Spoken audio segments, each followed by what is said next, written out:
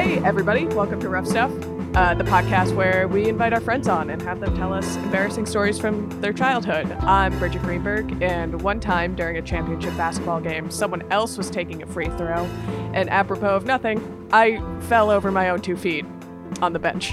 Yikes.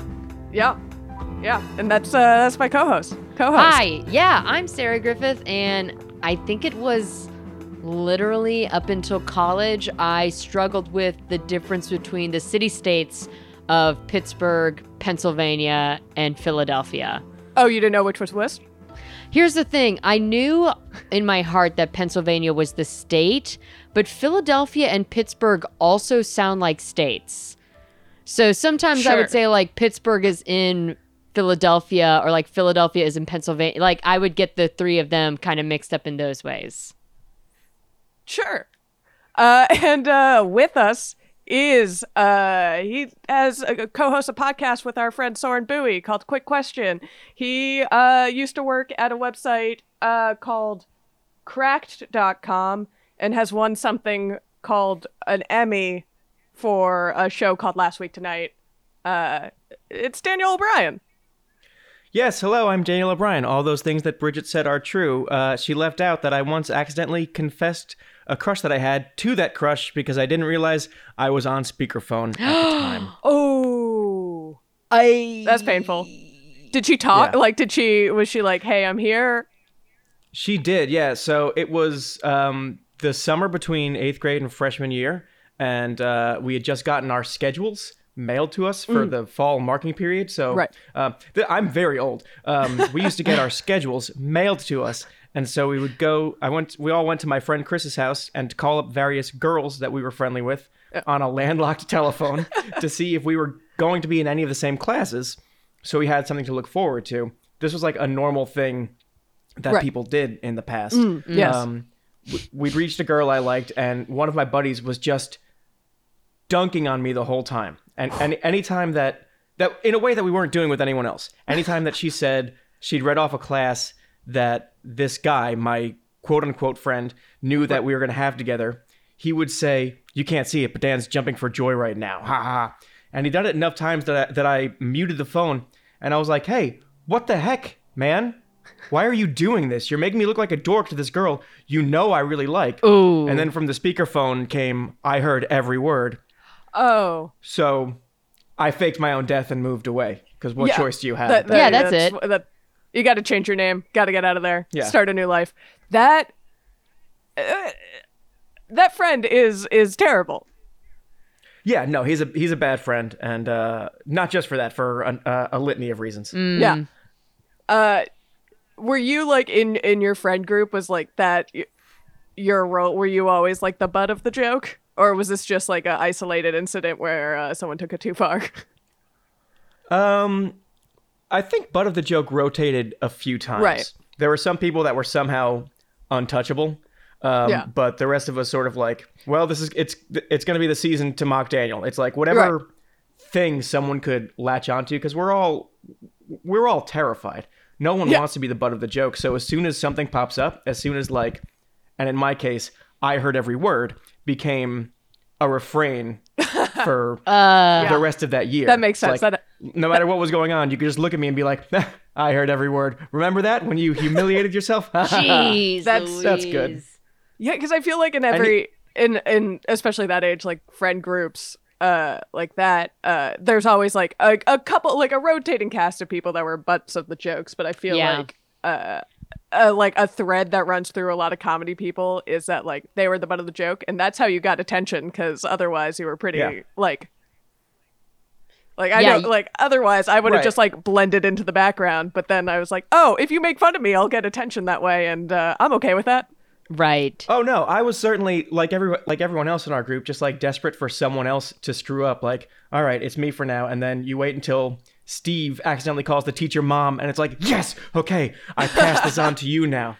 Yeah. Now you are the subject. Now you get it. Yeah. I guess like the joke and straight up bullying are different. Yeah. You want to be like self-deprecating, right? Because if you can make fun of yourself first, no one else can. Like that's just humor as a coping mechanism 101, baby. Like everyone knows that trick. But there is something about carrying the burden of being like the joke of the moment or the meme of the moment. Because I know there are some jokes about me that are jokes against me, but jokes that I'm cool with, that I am cool with. But for some reason, like, there does hit like the 100th time someone makes a joke that it does cross a threshold of like, okay, like there is, you can make this joke and so long as it's floating on the top and it's cool, but like with like the same joke over and over again. And then, it becomes like you have to carry that weight because you have to admit to yourself, like, I'm the one that said it was cool to make this joke. You know, it's like a delicate balance. Yeah. And I think for me, like, getting tired of those jokes was less about, like, you've said this enough times and I'm very sensitive to it, that it's, like, actually hurting my feelings now. It was rarely that, and more like, haven't we gotten enough mileage out of this humiliation? Like, aren't you guys as bored of this as I am? Can't we move on to something else now? Yeah. Just like a strange comedy snob about bullying. Just... Like it's tired bit. You guys retire the bit. Retire the bit. It's low hanging fruit. We got to punch up, you know? Yeah. So yeah, tell us what a young high school, middle school Daniel was. Look, I was like a silly person in that I liked making my friends laugh, and I like to make teachers laugh, especially because if you can make teachers laugh, then you can't get in trouble. Bingo. And so I was constantly just trying to be a goofball in that sense, but in a way that I think is true of a lot of comedy people, certainly that I've met, is I was also like a very serious kid inside all the time. Like I would just like feel things very hard, and like things that couldn't realistically exist in middle school. Like if a friend of mine told me that someone else was making fun of me to that friend and the friend didn't defend me, I would feel betrayal in a very real sense, and like talk to my friend that way with that vocabulary and be like, and you didn't stand up for me, your friend, and like, and who's this other person to you? Who is he to you? Right. Was he at the sleepover with you? No, it was me. It was always me at your back. And like, my friends didn't have the vocabulary to be like, look, we're all 13 and just trying to not fucking die, man. Yeah. Right. Like, we're all doing our best to survive through this. And I was the only one living in this bizarre, high stakes Shakespearean thing. Right. Yeah, I think a lot of that, and I assume, knowing you were also a pop culture kid. Yeah. Where it was just like you watch a lot of movies, TVs, listen to like the lyrics of songs, and just assume that's what your life had to be. Yeah. It had to be at that level of stakes. And I don't think anybody there are very few other people at that age who are taking pop culture as seriously and internalizing it as much. Right. I was very much the protagonist in the movie, and imagining that there would be some kind of arc that made narrative sense, and like what every year meant for that arc, and like what's season 6 gonna be like. Right.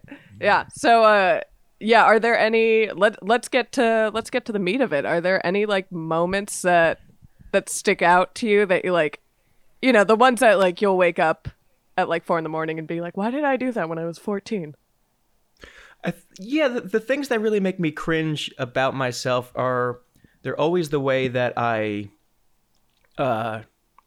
except for the time that one was listening over the phone, the way that I like talked to crushes, because as like awkward, as tragically awkward as I was and am, I didn't have a difficult time talking to girls who were like my friends and like being playful. I won't say charming, because I wasn't then and will never be, but like as close as I could approach that of being charming, just like a playful, fun person to be around in doing things that I didn't realize at the time were flirting, because I thought I was just like talking and making people laugh. Right. That's all I wanted to do. But as soon as like I had decided I had a crush on someone, then like a switch flipped in my brain that made me immediately less fun and less interesting. Right. Because I had this idea in my head from movies that romance was in some way supposed to be like tragic and sad, and I painted myself as like I'd write long letters to the girls that I liked that were all like, I know I never have a shot with you, but I just want you to know that my wasted heart is yours forever. Right. And if you ever decide to settle for something less than you deserve, know that I will be here completely devoted to you. And that's, I cringe, and I want to time travel back to 14-year-old me and be like, hey, would you fuck you? Is that, do you think this is an attractive quality to be leading with? That you like, you go up to someone and you pitch them on you as like a like third rate? Yeah. Like, even if you're not, like, I never had looks that were stopping traffic, and I was never cool or anything like that, but like, pretend you are, you idiot. Yeah, you can't you can't like, go up to someone and please like me. I am so pathetic. Please like me. Right. Just like pitch a good date. Like tell someone, hey, if you go out with me, we can have a fun time. This could be an enjoyable experience for both of us. And don't pitch it as like, there are better options. Right. But because I am sad, that makes me the most pure. So if you, 15-year-old girl, are interested in doing the right thing, settle for me. Go with me. The white knightiness. We'll watch Sideways. It's about a drunk writer who complains all the time. Right, and those are, weirdly, I had the same, where, like, those are the characters I related to. Like, I thought I was, like, a 40-year-old spinster woman who, like, was just waiting for someone to notice me. Right.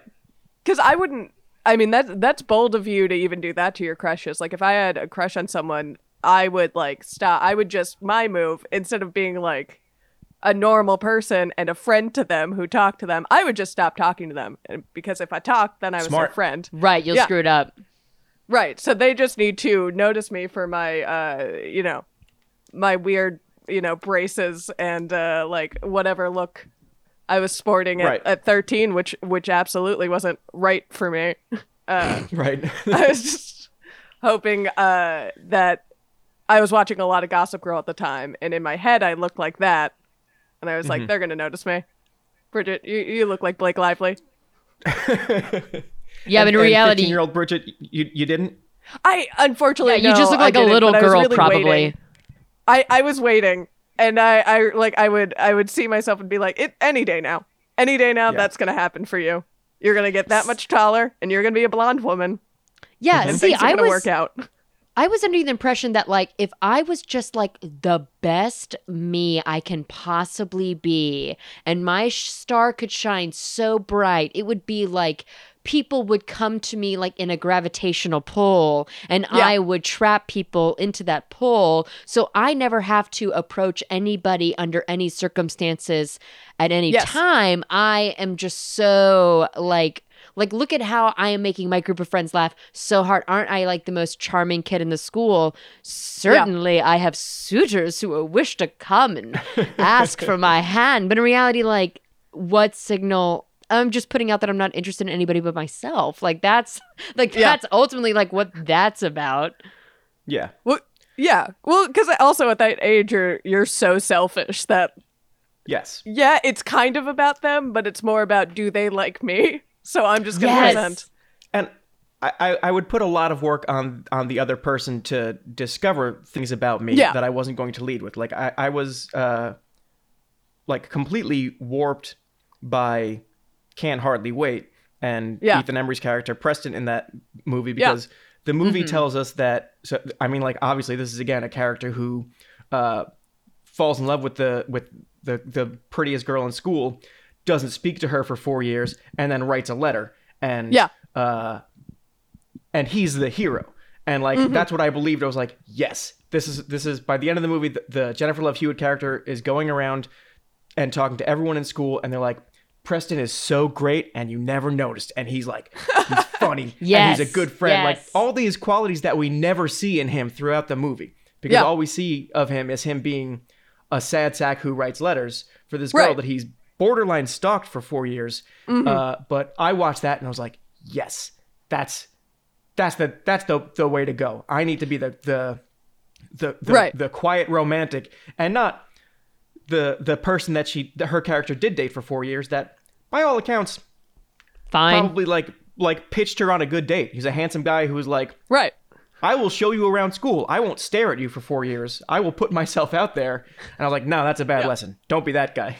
Yeah, because on the reverse, watching movies, I guess I can't hardly wait since your protagonist is a dude. That's it. Because I'm thinking of like my goal, and it sounds like Sarah's was kind of similar. Was more of like, or maybe different. My goal was Julia Stiles in 10 Things I Hate About You, where you're like edgy and cool, and that's what attracted people. Like, that's who I thought I could be. But that also involves, like, you don't talk to anybody, and you're pretty, like, weird and kind of mean when you do talk to people and intimidating. And that's not going to work.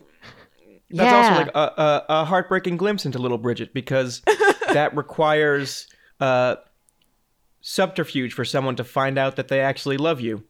Like someone needs to be paid to get to know you first, and then like once they get through your icy exterior, then they realize, there's a great Bridget underneath. But there's no way that happens unless I'm thinking of the right movie, right? Yeah. Taming of the Shrew. Yeah. You're mixing some movies, but there is like, I mean, because they all have the same plot. You're mixing a couple, I believe, but I don't think there's actually like payment in 10 Things I Hate About You. I think they're just like. What does Heath Ledger get? I kind of think it was just like a dare. I think they're like, she's so intimidating. Oh. I bet you can't woo her. Like, I bet you can't, soften that icy exterior with your charms. Heath Ledger. Got it. There is the payment one. Was it the payment one? No, the payment one was She's All That. I thought She's All That was a bet. She's All That was. She's All That is a bet. Yeah. No, because 10 Things is the Taming of the Shrew, and though I doubt it is a taming. It's not, because Bianca needs to get married, but yeah, there's the hook of 10 Things I Hate About You is like something that our listeners will know all about, and will tweet us, I'm sure, and we don't have to worry about it. Larry Miller has 2 daughters. He's got Julia Stiles and I want to say Larissa Eleniak, Alex Mack, and she wants to date this fancy rich guy, and Larry Miller says you're not allowed to date unless my other daughter dates. other daughter has to date. Yes, I got it. Joseph Gordon-Levitt wants to date the younger daughter. But her older daughter needs to date first, so they get Heath Ledger to try to date Julia Stiles, so Joseph Gordon-Levitt can date the younger daughter. But there's a third guy in the mix who's not Joseph Gordon-Levitt, who's slimy. That's just Joseph Gordon-Levitt's friend. Is that... Maybe I'm wrong. But I know the younger daughter is like really cool and popular, and that wasn't... Yes. That was immediately... That wasn't Bridget. That wasn't what was going to work for me. I have to say, my favorite part of Rough Stuff every month is when we go through a romantic comedy from our teenage years and just go through it beat for beat, plot for plot. Yes. Yes. That's why people listen. Yeah, it's for us to... I also think one of my like very obvious defense mechanisms is showing when I don't exactly remember the plot of the movie. You could see me start to like, I know this actor's name and this actor's name and this I'm grasping at things that I do know. It's like, and it came out in this year, and I was wearing a blue shirt when I saw it. See, my memory still works. I did it. Trivia. Yeah, my default is just spitting trivia. But yeah, so when you had you wrote a letter to your crush. Was it a letter? Like, how did you?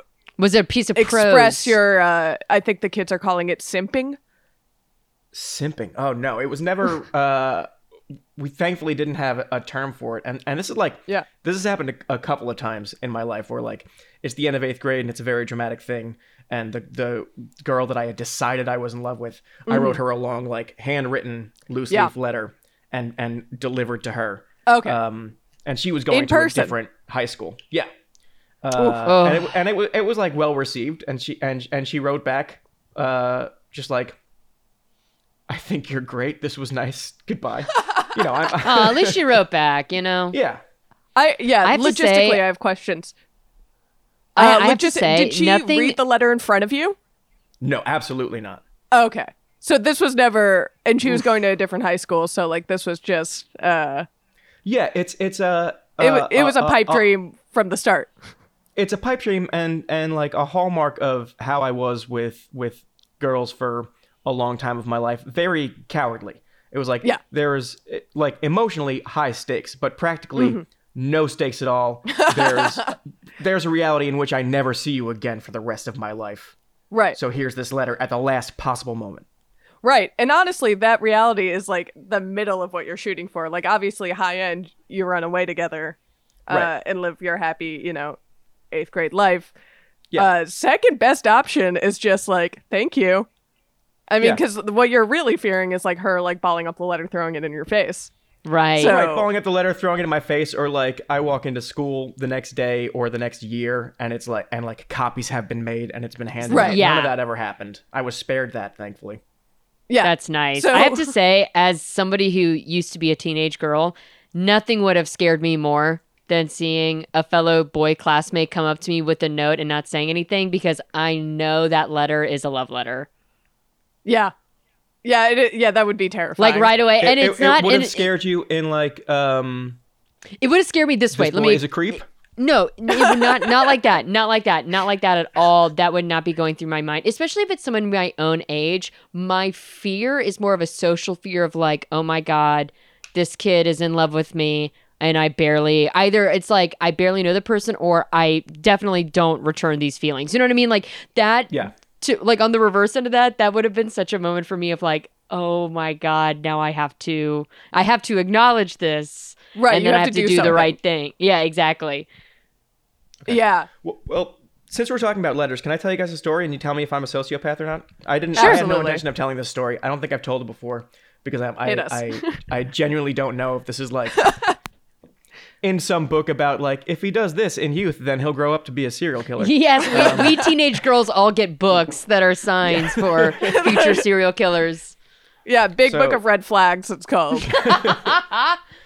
I will tell this as quickly as possible because this is your show, it's your house, and I'm just a guest. So here Please I go. take all the time in the world. I was doing local theater. I was obviously like many of your guests and everyone involved, a theater kid from way back, and doing local theater in New Jersey, where I was born and raised. Why did I say I was going to do this quickly and then start? No, take your time. Make a meal. I was in the basement of a church in Matawan, New Jersey. And I was in 7th grade, and the way that, if your listeners aren't familiar with theater folk, we have showmances. Like, people just decide you're going to fall in right. love with someone else in the play, especially when you're young, because it's again, a high-stakes world with a clear ending. So Right. for people who are naturally inclined to drama, this is like, great, I have, like, all of the action is contained within the span of time Yes. from rehearsal to closing night. Built-in drama, that's a season of television. Yeah. And I picked the girl that I decided I was in love with like day one. I was like, she's cute and I've never seen her before, and she's wearing a hat. How novel. And like talked to her a little bit. She's also like incredibly talented. Like like beyond how 11-year-old kids are supposed to be talented. Yeah. Like, my parents Right. have been coming to my shows and telling me good job. And then when they saw her, she was like, that kid's a fucking star. Great Right. job, honey. But like that one, I was like, oh, okay. Yeah. I'm not gonna Yeah. make it. So she's very talented and cute, and we talked a little bit, and then here's where the sociopath part comes in. Step one, I would make sure that I was often seen writing in a notebook, Oh, yeah. and no one was allowed to see what was in it, and I was as subtle as a 12-year-old could be about this, just like, oh, there he goes writing. Quietly, not like in anyone's face about it. And if anyone asked me what I was writing, I would just say it was private, and I would just like keep my papers on Ooh, me at all mystery. times. That was step one. Yeah. Step one was writing. Step two was build mystery, and step three was manufacture fate. Where there was one part of the show where this girl I had a crush on and I were at like this backstage, this single room. There was like a staging room before you get onto the actual stage. Right, of course. There was only one time where the two of us were in there alone together because I had an entrance, and then shortly thereafter she had an entrance. And on the second to last performance, I had made sure that the papers had fallen out of my pocket as I was leaving. So I could get on stage, and then she finds them. Yes! And it was, crucially, I'm turning red. I'm so fucking insane. No, I love this. I love this.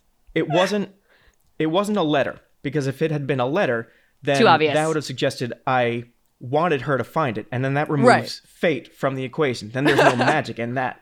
It was a story. It's more calculating. About how I liked this person. It was a story about lead character Daniel describing this person that he had an enormous crush on, so she could get this thing and think, I was never supposed to see this, and I'm seeing it. And, Yes. And listeners, it worked. Yes! Oh! Yes! Yes! Wow. Not So a happy sociopath. about it. Not a sociopath. You're just a goddamn genius. I'm calling it right now. That's not a sociopath move. I think, to me, that shows that you truly, truly liked her. I think if some man hacked a system in which I stumbled upon, I just think this is so high drama. This is such a story. And this is so many steps were taken to get this girl. You must have really, really, really, really liked her. I don't think this is, I think this is a little bit of a game. I think you ran a small con, but I think ultimately the intention and the heart was there, and it sounds like it had a happy ending. So, Yeah, I mean, well, my concern is that some form of low-level gaslighting? I'm going to speak to be- as a non-theater person here, which I Okay, think is fine. Fine, a take the part fun and mystery and fairy tale out of this, Bridget. No, I think this works. Your plan in this setting of community young theater people, I think you played it exactly as our favorite movies have told us to. So, are you a sociopath? No. Is it incredibly calculating? Kind of, but not.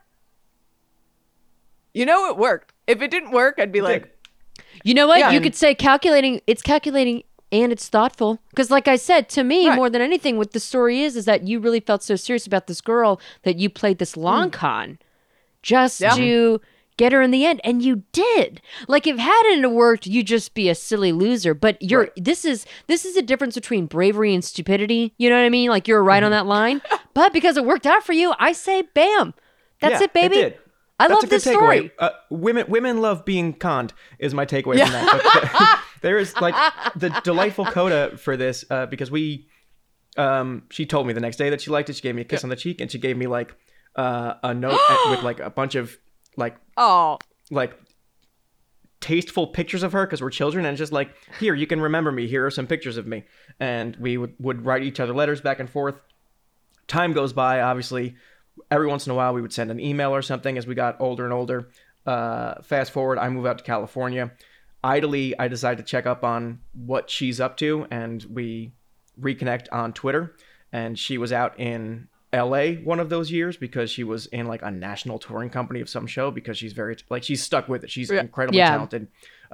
She was just on Broadway before Broadway shut down. Wow. And she came out to LA, and we were in our 20s at that point, and I reached out to her, and I was like, hey, I don't know if you remember we did shows together way back when. right. And I see you're in LA. Do you want to meet up? And we met up for a drink, and it was just what are you up to? What am I up to? Very casual, Right. just chatting back and forth. She took me to the theater to see backstage, and then we got another drink, and she was like, by the way, I still have your letter. Oh, that's I really was sweet. oh, I'm so embarrassed of that. I'm sure I would cringe reading that letter now. And she's like, no, I'm going to hold on to it. And then if I ever have a daughter, I'm going to show it to her and be like, this is what you need. Oh, It's a good story, Okay. I think. It's, Yes, it's a nice, happy coda. Yes. Yes, of course. Yes. Here's but Here's this is where I'm the gonna thing. hit the. No, All right. Bridget, you wait your turn because I know you're gonna say something pessimistic, and I'm gonna say something optimistic and romantic. I'm gonna posit that girl had a crush on you for as long as you had a crush on her. Because for if she was sure. prepared with autographed headshots the next very day, that letter only acted as a catalyst. That the fire was already there. You know what I mean? And that was just a little bit of oil to get fire going. And I think maybe even more so than the Emmy and the other accolades, that's how you know you're a really good writer. That is true. I bet if the That's so story was sweet. bad, if the story was terrible, things might have gone different. So, I also think I'm gonna clear you of being a sociopath because I think this ploy, and maybe you locked out, works again really well in the theater community. I can see a theater girl really liking this Sure. gesture, and someone else who has that like protagonist mindset. I can't. You're saying stump- I couldn't have gone to like Little League women's basketball game and dropped a note on the court while I was sweeping up or something. That wouldn't have worked. right. No. Yeah, I don't think in my very cool jock circles, Right. that would have worked as well. But maybe for people who weren't, for a young Bridget, maybe who like she was just pretending to be there. She was just like, really, she should have been in theater, but I don't know. Her older brother was like, "You like sports? That's cool," and I was like, "Great." So, Bridget, what you're saying is that people who would appreciate this gesture are people who have whimsy and love and imagination in their hearts, Yes, souls, and minds. absolutely. And they feel the rhythm of the world beating in their heart at all times with a tip of the tap of the toes and a little bit of jazz and I'm gonna lights in stop their you. eyes. I mean, I gotta put in it. No, I can't let that. That's gonna continue forever. I'm so. No, go ahead. no, you go. I'm very happy that Sarah is on my side because Absolutely, I know I for am. a fact from listening to this podcast, if we had been doing theater at the same time, you would not have liked me. Why is that? I'm one of your dolphins. What did you call them? Oh, What was your here- term, Sarah, for No, making no, fun of no, theater no. kids who are like way into being theater kids? Oh, dolphins. Yes, Yeah. that's what it was. Overzealous Dolphins. theater kids. Overzealous Yeah. theater kids. Yes. Yeah. Dude, you went to performing arts high school. You auditioned. How are you not an overzealous theater? Okay, kid? because here's the difference, and this is what we always called it. There's a difference between theater with an ER and theater with an RE. And in Of the course. very fact that we called ourselves, we were studying theater with an RE, that is already miles ahead of your average overzealous theater kid who go to drama club. Like the difference Oh. in a theater kid and a drama, and theater kid is an umbrella term that has a lot of different facets to it. It's kind of, I mean, I feel this is true of all like subgenres of people, I guess, that like there's a genre of people and then there are subgenres of people. Because like Daniel, the girl you were describing, when you said like she was really a star, right away I was like, oh, she's probably somebody who like really was always committed to it and is still probably an actor to this very day. Absolutely. You know what I mean? Like there's different, and then there was kids who, Right. there were theater kids who like were super into it, super passionate, and they loved like Wicked and Thoroughly Fucking Modern Millie, but like God bless them, they'll never work a day in their life as an actor. Like you can tell for them it's a hobby and they love it, but like it's never going Right. to be a career. And then like there are some people, Daniel, maybe we were in this boat where it's like they're theater kids because there's no official Saturday Night Live fan club at the high school. Like it's like Right. theater kids who are really improv kids or comedy kids who theater kids, this is like their way of like doing it. There's many different shades of theater kid. Yeah. I can see that. Because then also, like, I still would identify as a theater kid, but as a theater kid who's self-aware of being a theater kid and makes fun of myself for being a theater kid, which in and of itself makes me not a theater kid. Do you understand? It's like Yeah. a square and a rectangle, right? Like a rectangle's always a square. Like, Right. I didn't know I was supposed to be embarrassed about being a theater kid until college. Then I learned, you were I need more things to be interested or else in. I don't have a personality. Right. Yeah, Right. no, definitely. There's different levels to this that unless you were a theater kid, you can't understand. Right. Like theater kid is not just a pastiche. It's like it's made up of different It's who you are. I'm it's just a gonna word, log it's a off. If you movement, guys just it's want to finish emotion. the episode without me, that'd be great. I'll just put my microphone down. No, I kind of want to let you dig this hole for yourself. Of I'm layering right. your Everything theater I've kid. said is correct and makes sense to those who know. If you know, you know, and if you don't, you're Bridget Greenberg. No, here's the Those, thing. I those are the totally two get it. subgenres of people. Yeah, Yeah, there's two kinds of people in this world. There's theater There's kids and there's Bridgets Bridget and, Greenberg. and theater kids. Well, I think because everything about me should have been a theater kid, Right. and I really missed out. So I get what you're saying, because I do know, for someone who has never been in a play in their life, know an alarming amount about musicals and plays. So I get your guys' charms, I suppose. Bridget, yeah, I was just trying to hide. I was trying to hide my my theater kidness my whole life. I will And, say, Bridget, as a young Jewish teenage girl, you would automatically be an ally to the theater kids. Like, you understand that you're an ally, right? sure. You're like in, but you don't have to be in theater to be in. Mm-hmm. I'm not sure I know what that means. Because you love the I theater. know, yeah,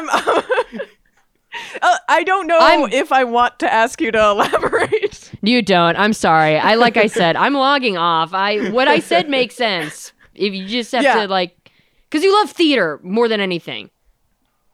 More than anything. More than anything. More than more than my basketball career. You'd My be heart invited was to the in cast theater. parties, Bridget. Thank you. This is what I'm trying to say. I genuinely have no idea if my school had theater or not. I know they did plays about drugs that we had to watch. And then I think there was a musical. Because I definitely had friends do it. No one went. It was not a thing in my high school. There were no theater kids. I know you did private school, but you went with a school that had boys and girls, yeah? Yeah. Okay. I think people just tried it out. There were very few people who were devoted to it. There were You people had who an were like, after "No." school. You had an after school drama club, is what I'm hearing. Yeah, probably. Yeah. Yeah, it was probably an extracurricular. If I it's don't know. not, I was too cool. if it's not there, if it's not like a legacy thing, it's very difficult to get one started, I imagine. I had come into high school and it had already been like a thing for years and years and years. If it didn't exist, if there wasn't an audience that was willing to go to these things or enough kids who were willing to do it, then we would just be an after school thing. I guess doing Whose Line Is It Anyway improv games until our parents picked us up. Zip zap zop for 90 minutes. Oh, fun. I missed out. I was unfortunately breaking every bone in my body. Yeah. Instead. But you know what? I was cool. That's what makes you cool, Bridget. Yeah. That's what makes me cool, Bridget, is that almost every bone has been broken. Mm-hmm. Sarah, did you know that Bridget's nickname at work for all of her time that she was there was Cool Bridget? This is true. You know, she has said this before, but I don't know if she was just trying to make herself, if she was trying to make that nickname or if that was genuinely a true story. That's a true story. Okay. Yeah. Yeah. Based on what exactly? She's very cool. I've- I mean, not derisively at all. I just meeting her and trying to sort of figure out what her deal is.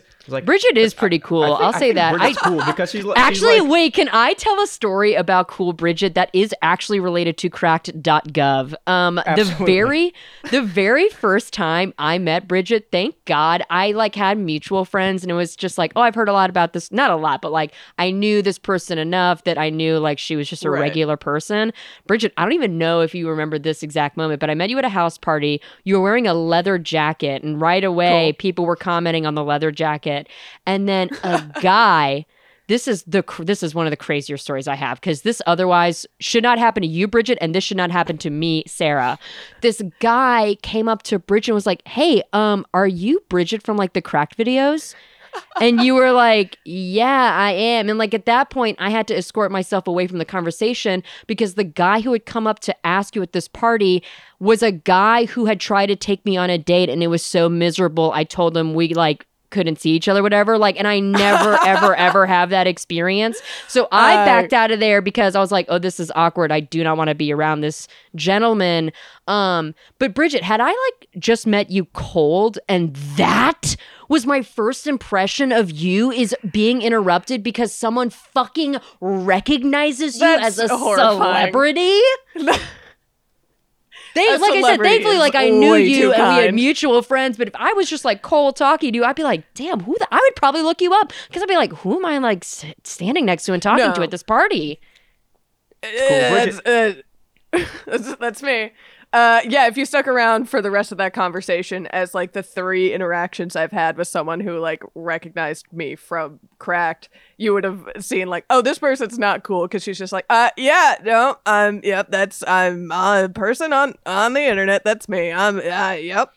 And that's I can tell you the guy you were talking to is also not cool, so it's okay. Whatever you said, I'm sure was fine. This guy was not cool. Yeah, you do a terrible Bridget impression. I think you come off as so unflappable in real life. And like that's I think what makes you cool Bridget is that everyone else that I'd worked with up to that point was wildly flappable. Just the most flappable coterie of dorks you've ever met. That is that's very kind because anytime that's happened to I remember the again like third time that has happened to me that I was recognized was I went to the movies the day after the Great Exodus from Cracked, and the guy at the concession stand recognized me and he's like, oh, you're from Cracked, keep up the good work. And I was just like taking my popcorn and like slowly like crying. I was like, I will. I didn't know if I could like tell him like, there are no more videos. Oh my God, that kind of would have been funny if you had just been like, thanks, I was just laid off. Thank you. Yeah. I got recognized the day of the Exodus. Like we all got laid off and then we all got wildly drunk. And then to cheer myself up, I went to the movie theater to watch Coco. And as I'm sitting there prepared to watch a family movie about death, some guy comes up to me and he's like, excuse me, are you from Cracked? And like drunk as I was, I just turned to him and go, not anymore. And it was very dramatic for me, but I'm sure for him it was like, man, what an asshole. What the fuck does that mean? Yeah. Oh, that's so funny. This guy handed me the popcorn and there was like probably 15 seconds of silence before. It was just like, yeah, thanks for watching. Please subscribe. Hit that like and subscribe. Yeah, I had no idea. Like, I was like, I didn't feel like breaking it to this concession guy that like, I don't know, maybe in like 2 weeks there's not going to be videos for a very long time. I don't know, but we flattered me too much in my coolness, which I think I honestly think the key to it is that there is a baseline level of uncomfortableness that I just carry with me. Okay. So it seems unflappable, but you also maintain this air of mystery by like you don't post on your Twitter, you're very rarely active on Instagram. Like it's kind of like when you come out and say something, everyone listens because you so rarely come out and say something. Again, it's this air of mystery that you've built. I've stolen all my cool tips from like what I imagine a cool teenage boy would be like. Okay. That's what you're saying. Like what I'm hearing. It's just like, yeah, they kind of stay in the background. You don't know what they're thinking, but they're going to talk. And that's where my cool tips come from. Because when you do emerge on Instagram, it's always a picture of like, here I am on a mountain that I'm climbing currently. And I'm just as I'm scrolling through that, like in the same spot on my couch that I've been for 3 days. And I'm like, yeah, I'm going to like that. And then say same below it. Yeah. Bridget's Instagram profile is that of like every single Hinge profile of like cool guys I see in LA that's like all of their entries. Like, I like to read. I like to hike. I love dogs. I love coffee. Like, okay. I just gotta, I guess I gotta learn to fish and hold a bass. Hell yeah. With that. Oddly though, Bridget, I feel like you would be so good at fishing. Like I do feel like that is definitely in your... Bridget, I go fishing all the time. I would love to go fishing with you. I will teach you how to fish. I bet you know how to fish. Teach me how to fish, Bridget. Bridget knows how to... She's from Florida. She has to know how to fish. Legally, she could drive a boat. Driving a boat is not a difficult thing to do. Neither is fishing. I mean, what the fuck? You think... It's just waiting more than anything else. Here's the thing. I'm very easily grossed out. I don't think I could touch the fish. I think I could catch it, and then I'd be like, Daniel... Okay. Deal with this. I could do that. Bridget, you go fishing. I'll go noodling, and then we'll compare our catches. Daniel, do you know what noodling is? I don't. Describe of course not. You're a respectable, upright, standing citizen of society, and not a bayou backwater it's piece of trash like me. Yeah, you got to be from the swamps to know what noodling is. But what noodling is it is a type of fishing. But what these people do is they wade into a swamp and just stick their arm into the swamp water, into the bog, and wait for a catfish to just suck on their arm and then pull it out. Hell yeah. Yeah. Oh, have you seen it where they go into... Do you see where they go into like the bog and they'll dig a hole and then they'll create pressure in the hole so a fish swims towards it, and that's when they fist him in the mouth and grab him by the gills. How quick... How quick do you need to be? Is it a speed game or like once they're on there? Oh, you gotta be fast because them catfish are gonna be. They're gonna fight. Fuck yeah, this is exciting. Let's do it. When are we doing it? You just punch. Literally, you just punch. You punch a fist through a fish, and then you pull up, and like up to your damn elbow is a fish attached to your arm. Yeah. Look, Sarah, stop selling. You made the sale. I'm on board. Yeah. Just tell me Let's when. go noodling. We gotta get down to the swamp and just get a catfish. That doesn't terrify you. You're not freaked out by a catfish? Just no. Not okay. Wow. No. Okay, so here's the thing: you gotta get down there like 7 a.m. You must be wearing flip flops. Okay. A lot of bug spray. Yeah. At least 2 or 3 cigarettes prior to. You really gotta. I mean, if you're really gonna like get into it, right? It's kind of like if you're gonna go hunting, you gotta spear deer piss on you. Mm-hmm. This is what naturally attracts a catfish: flip flops, cigarettes, cheap light beer, cut off jean shorts. Okay. Now you're ready to noodle. I'm as soon as this pandemic lifts. I should write the WikiHow on this. Yeah. Yeah, I didn't. All I knew about it was you stuck your arm in and the catfish bit it or sucked it. I don't know if catfish have teeth. I think you're the one that. I think you're the one that gotta grab them. I think you're the one from the inside. You gotta hold on. Yeah. From the what are you holding on to? Guts. Can't be guts. Just guts. Just catfish guts. No, but you can grab them from the inside on their gills. You know, if you just grab by the just like regular fishing, the lip, right? By the cheek. I guess. If anybody noodles, roughstuffpod@gmail.com. Please drop us a line. Let us know what you think. Let us know when we can join you. Yeah, I'm going to need specific, accurate instructions because time is a factor. If I don't get the answers soon, I'm just going to drive to a swamp and just start punching the ground. So, like, someone get at me with the truth as soon as possible. And these catfish are big. Yeah. They are huge. Ugh, I hate them. Giant fish. You're doing your classy deep sea boat fishing. Mm-hmm. You come down to Florida and people are just like it's illegal to do this, but I know a couple who lobster dive, and when the lobsters migrate down to Florida in like a giant conga line, the people just dive to the bottom of the ocean and grab lobsters out of the conga line. What a dream. In the deep sea. Yeah. Yeah, that sounds great. Yeah, it's apparently very illegal, but lobster season, big deal. People just picking lobsters up off the bottom of the floor. Never done it. We weren't fishing people. Okay, so when the three of us spin off this podcast into a fish-centric, noodle-centric, lobster-centric podcast, we can do all these and make them big events, right? Live 100%, stream 100. Noodling. There'll be a like a cruise. Okay.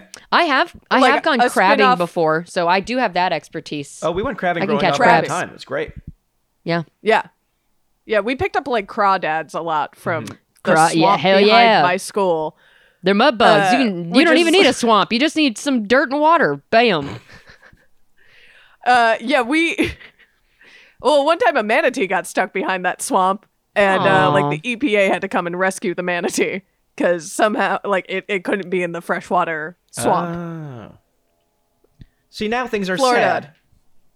Yeah, yeah, but it was a very exciting day at the school where there was just a manatee in a swamp. That was very That is exciting the for us most kids. that is the most Floridian shit I've ever heard in my life. We were so excited because a manatee got stuck in the swamp in our schoolyard. Science is canceled today, kids.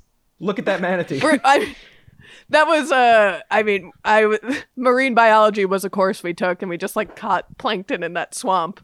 And one of the courses were the people who spotted that manatee. So yeah, that was science class. That is the Florida education system. Is we go to a swamp and we spot what animals got caught in there.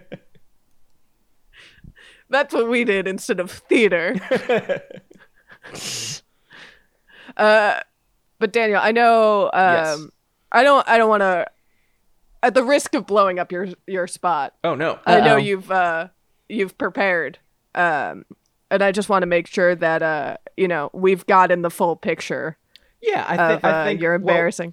Well, here's the thing. I think because I told an impromptu story where things work out in the end, I do want to make sure a full picture is presented. That it wasn't. And I want to give you that room. It was not like an easy road in middle school and high school. I was still a like loud theater kid, and also to offset that, clarinet player in the marching band, and there's just like, no matter how funny I am, and no matter like how outgoing or nice I try to be, there's just like there in the 90s in New Jersey in the past, people are just not gonna like you. That combination of things is just like, nope. Yeah.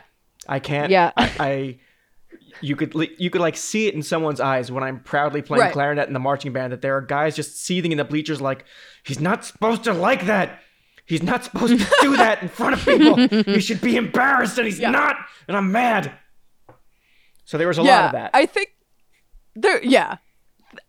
there's a, and again, it's a thread amongst, I think, people who ended up going into comedy, where like, there are obvious things that like, that seem nerdy on the outside, like theater or clarinet or what have you. But I almost don't. I think that kind of stuff makes you learn to feel comfortable with yourself. Yeah. So like when you get into the comedy world, or like as an adult, you become kind of better adjusted in that, like, yeah, these were the things I like doing. I've always done them, and I'm fine with it now. Right. I think I count myself very lucky, because it turns out that my self-defense mechanisms and my hobbies were things that masqueraded as confidence, which I did not have. But I fooled people, because like self-defense mechanism, that's jokes. That's like, I'm gonna try to be funny so no one can pick on me. And hobbies were musical theater, and in addition to clarinet, I played in like a rock and roll band with a soft folk rock band with my two older brothers. These are just like hobbies, things that I like to do. But in reality, what's happening is I'm a person in high school who is like, I'm going to stand on stage and I'm going to do a thing that I have prepared, and I stand behind it. Like that masquerades as confidence, which is in short supply in high school.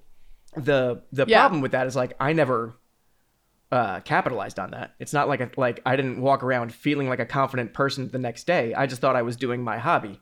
So it translated to absolutely no game or like social clout at all. But I did trick people for a while. I think that's you can trick people, and I think that that's a better way. That's a better like long run plan, in that like you learn the hobbies that you actually like and enjoy, and even though people make fun of you, like you're still going to do them. So when you're an adult, you're a little more comfortable with the fact that like, not everyone has to think what I'm doing is cool, but if I like it, that's great. Yeah. And that's how the adult world functions, and that's better. And I think you have, people like a young Bridget who I understood and like a lot of us, I understood because of the pop culture thing. I understood what was cool. I knew what the cool things were, and I was like, I'm just going to insert myself in that and see if that works for me. And that's how I operated. And now, like, I never got to be a theater kid, and I honestly be a theater kid. But you stayed cool your whole life. Yeah. Do you want to be a theater kid or do you want to be cool? I mean, this is a very difficult conversation. Understanding that you cannot be both. My life, no, you cannot be both, and my life ended up veering more towards theater kid than a star athlete. So you're gonna end up at the same roadblocks. Can I tell you though, jock, not cool. Someone who doesn't do any extra. That's like cool is like above it all. You know what I mean? And so like, if you were a part of a genre, if your friend circle in high school can be boiled down to a genre of a kind of person, you're not cool. So Bridget, you're like above it all. You know what I'm saying? Look down on us. Well, here's the thing. I think because I found myself in the wrong extracurricular for myself. Like I was okay. The bar for better or worse, when you're especially a high school, middle school girl, the bar for athleticism is pretty low. Mm-hmm. So I was slightly above that bar, so I snuck into athletic, and I wasn't athletic enough to do anything more than be okay at basketball.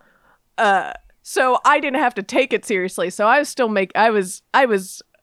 I decided one night that it was like 70s night, and I was the only person to dress in like 70s gear, and like I did like weird comedy skits at halftime. Like I still made a fool of myself. That's good. So That's I important. still found myself. Yeah. So for our young Rough Stuff listeners, if you're a weirdo, just stop trying to be cool. It's not gonna. It's you can fool some people. Yeah, and I think one of the things that I learned growing up that I don't know if it's useful advice, because if someone had told me when I was young, I can't imagine that I would listen to it. No, of course not. But and I'm sure people did. But like what I thought of as like the cool kids in school, like the top tier of coolness and popularity, what it probably was just like these kids are comfortable in their own skin. These are just people who are okay right now and aren't sitting around dreaming about being cool one day, as I was doing. Yeah, they're just doing their thing, and you respect that because game recognized game, and it's like it's cool to see people like no matter how bizarre or off the beaten path their interest might be, like noodling. It's like cool to see people do exactly what they want to do, and to do it with a plum and with responsibility. Like, yeah, this is the thing I do. I really enjoy it. That's it. Period. That's fucking cool. Yeah. Right. And I think, like, based on your story of dropping your short story, oh, so cool. I don't want to advocate for everyone doing it would be impossible to tell a that young would high never schooler work to just, again. Like, that tell would someone never how work you feel. again. Yeah, it would never work again. But I do think it worked in that situation because you found a appropriate niche to express that. Yes. And so, like, in that moment, it was cool. You were, like, the cool writer, artsy kid. Right. I think if I had to recreate that as a 13-year-old now, I would have to accidentally share a private TikTok account that was for no one's eyes and, like... Yeah, post a draft. Yeah, something like that. Yeah. So one of those, whatever people do now. Yeah, it was certainly right place, right time. Yeah. And there's also no kismet. telling. And there's also no telling, like, a 13 whatever year old kid that, like, hey, maybe just tell them how you feel and ask them on a date. That's not advice that's helpful. Of course, because you're not going to do that. That's awful. No. That's Get out of here, Mom. Yeah. No one's going to listen to that advice. That's an impossible task. So, you were in the right place at the right time, so you get the clear from being a sociopath. Yes. All right. This is you've been absolved. That counts. That's legally admissible. You done good. Yeah. But Will wrap up. We'll let you go. Thank you for coming on. Oh, thanks so much for having me. I hope I didn't talk too much. Yeah. Oh no. It was so much fun talking to you. Everyone who listens to this podcast, I'm sure, is a fan of yours. But let them know where they can find your stuff. Check out the podcast Quick Question with Soren and Daniel. It's available anywhere you listen to podcasts. It's me and my best friend Soren Bowie, separated by 3,000 miles, asking each other questions and giving each other answers. But it mostly just devolves into us telling stories. Way more embarrassing the one that I told on this show, because the one I told on this show, I'm kind of the hero. Everything came up Daniel. I'm trying to not be on Twitter anymore, so ignore Twitter. Support Rough Stuff and everything else on the Small Beans Podcast Network. If you have money, donate it to the Patreon for the Small Beans Network, or Children of the Night, my favorite charity. It's a charity based in Los Angeles where they take young children rescued from childhood prostitution, and they teach them and rehabilitate them and make them better prepared to re-enter the world safely and responsibly. So childrenofthenight.org. Check it out. That's awesome. Thanks, awesome. Daniel. Yeah. That's really great. Definitely check that out. That sounds... I'm gonna check that out. Yeah, we'll post a link to that organization on our Twitter page, which is at Rough Stuff Pod. You can find us on Twitter and Instagram. Across the board, that's us. And also, I was serious about emailing us at roughstuffpod@gmail.com. Go ahead, drop us a line. Check us out there. Thanks again for listening, everyone. Thank you, Daniel. Thank you. Yeah, everyone make sure email Rough Stuff the plot of 10 Things I Hate About You. Please. Yeah, please. let us know what the plot of that movie is. If you have some sort of rip copy, send it our way. We're going to go now. Bye, everybody. Bye.